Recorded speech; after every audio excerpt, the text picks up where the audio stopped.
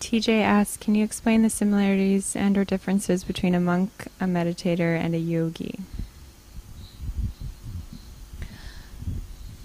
A monk is a fully ordained male or female person. Male monks do have 227 precepts to keep. Female monks have 311 precepts to keep. They are generally living in monasteries and living according to the Buddhist principles. Not all do teach Dhamma, and not all practice the Dhamma even, but monks, male or female, should have as their goal, as their highest goal, to become enlightened in this life. A meditator and a yogi is basically the same, I would say, to my understanding. The people who come here to our place, to our monastery, are called meditators or yogis. They have 8 precepts as long as they hear and try as good as they can to live almost like monks. They don't have so many rules, and they are not required to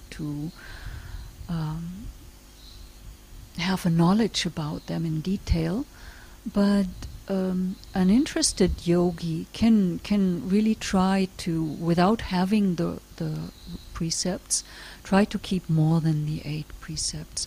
The meditator and the yogi are both people who come to stay in a meditation center or in a monastery and practice meditation. Or maybe meditator could be distinguished as somebody who stays at home and practices there. I don't know if that's...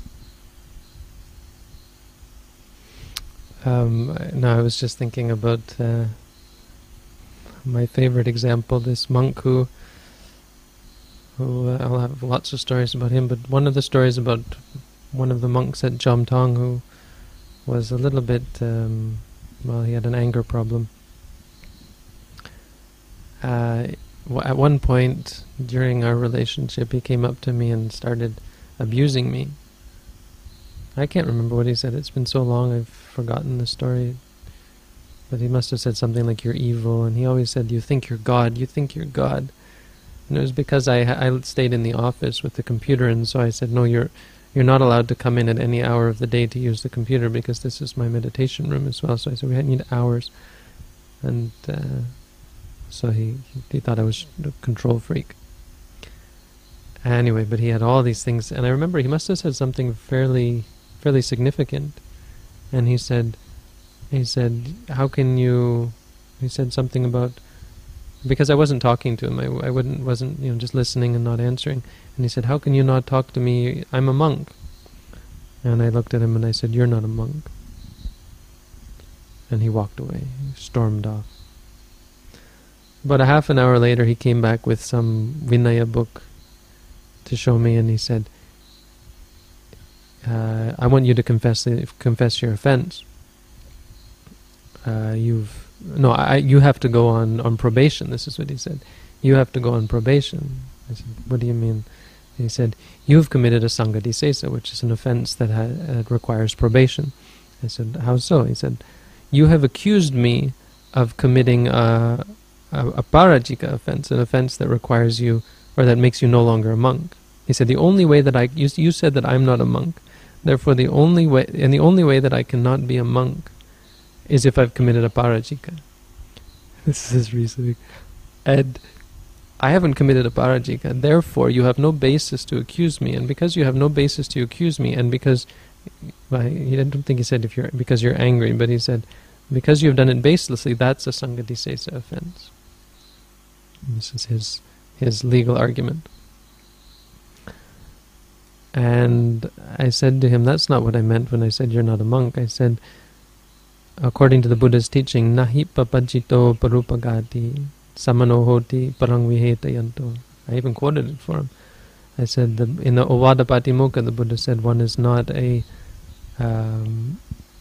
recluse, pabachita, someone who has gone forth, so a novice or a monk, or even a recluse in other tradition, who abuses and reviles others. And one is not a samana, a shaman, or it's the same meaning, one who has gone forth, one who has left the world. Parang viheta yanto, who scolds others or who abuses others. And I really got him with that, because he likes these kind of arguments. And so he came back with a tray of flowers and apologized to me. So all I wanted to say, I mean, that's the answer that I would have given as Palanyani gave it. But there is some other way that you can answer this question, and that is to talk about what is a monk. A monk the word comes from mono, which means alone or one. No? The significance of being one who stays alone, one who is, as the Buddha said, ekaratta, who is delights in staying alone, pantancha sayanasanam, who delights in a secluded dwelling. A meditator is one who meditates, one who, as we answered before, is one who considers things, who ponders things, who does some sort of investigating the truth of things. He uses yoniso manasikara to get to the essence of the experience, or the essence of the problem, the essence of life. And a yogi is one who practices yoga. Now, yoga is an interesting word. Yoga means some sort of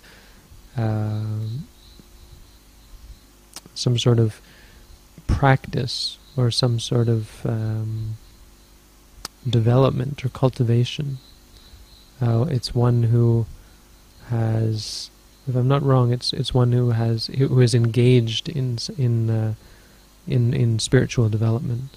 So actually, all three of them are one and the same, and it's not by wearing a robe that one becomes a monk. The Buddha was, in one sense, in one sense, you can say, like as I said to this monk, I really got him. I said, "You're not a monk," and I don't think I was thinking clearly when I said it. I was probably upset at him.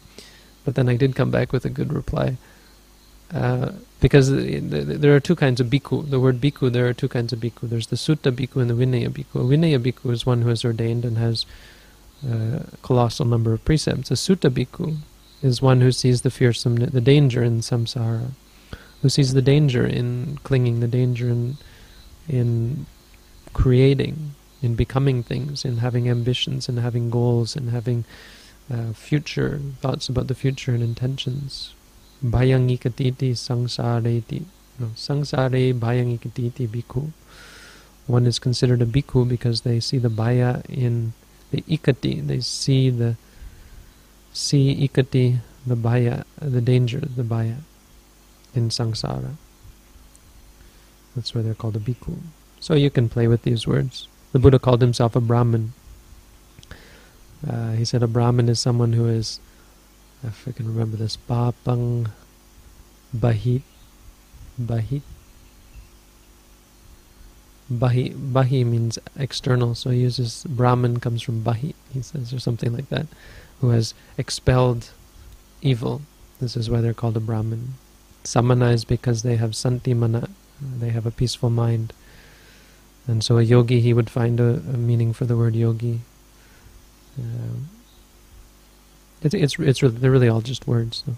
I mean, the answer you gave is correct, and probably the answer that was requested, but just thought it was an interesting opportunity to talk about what's really important. What makes one a monk is that they stay alone. If a person who calls themselves a monk goes cavorting around with lay people or even with other monks and gets caught up with useless pursuits and socializing specifically, then they can't be called a monk, even if they do have all the rules and are correctly certified and so on.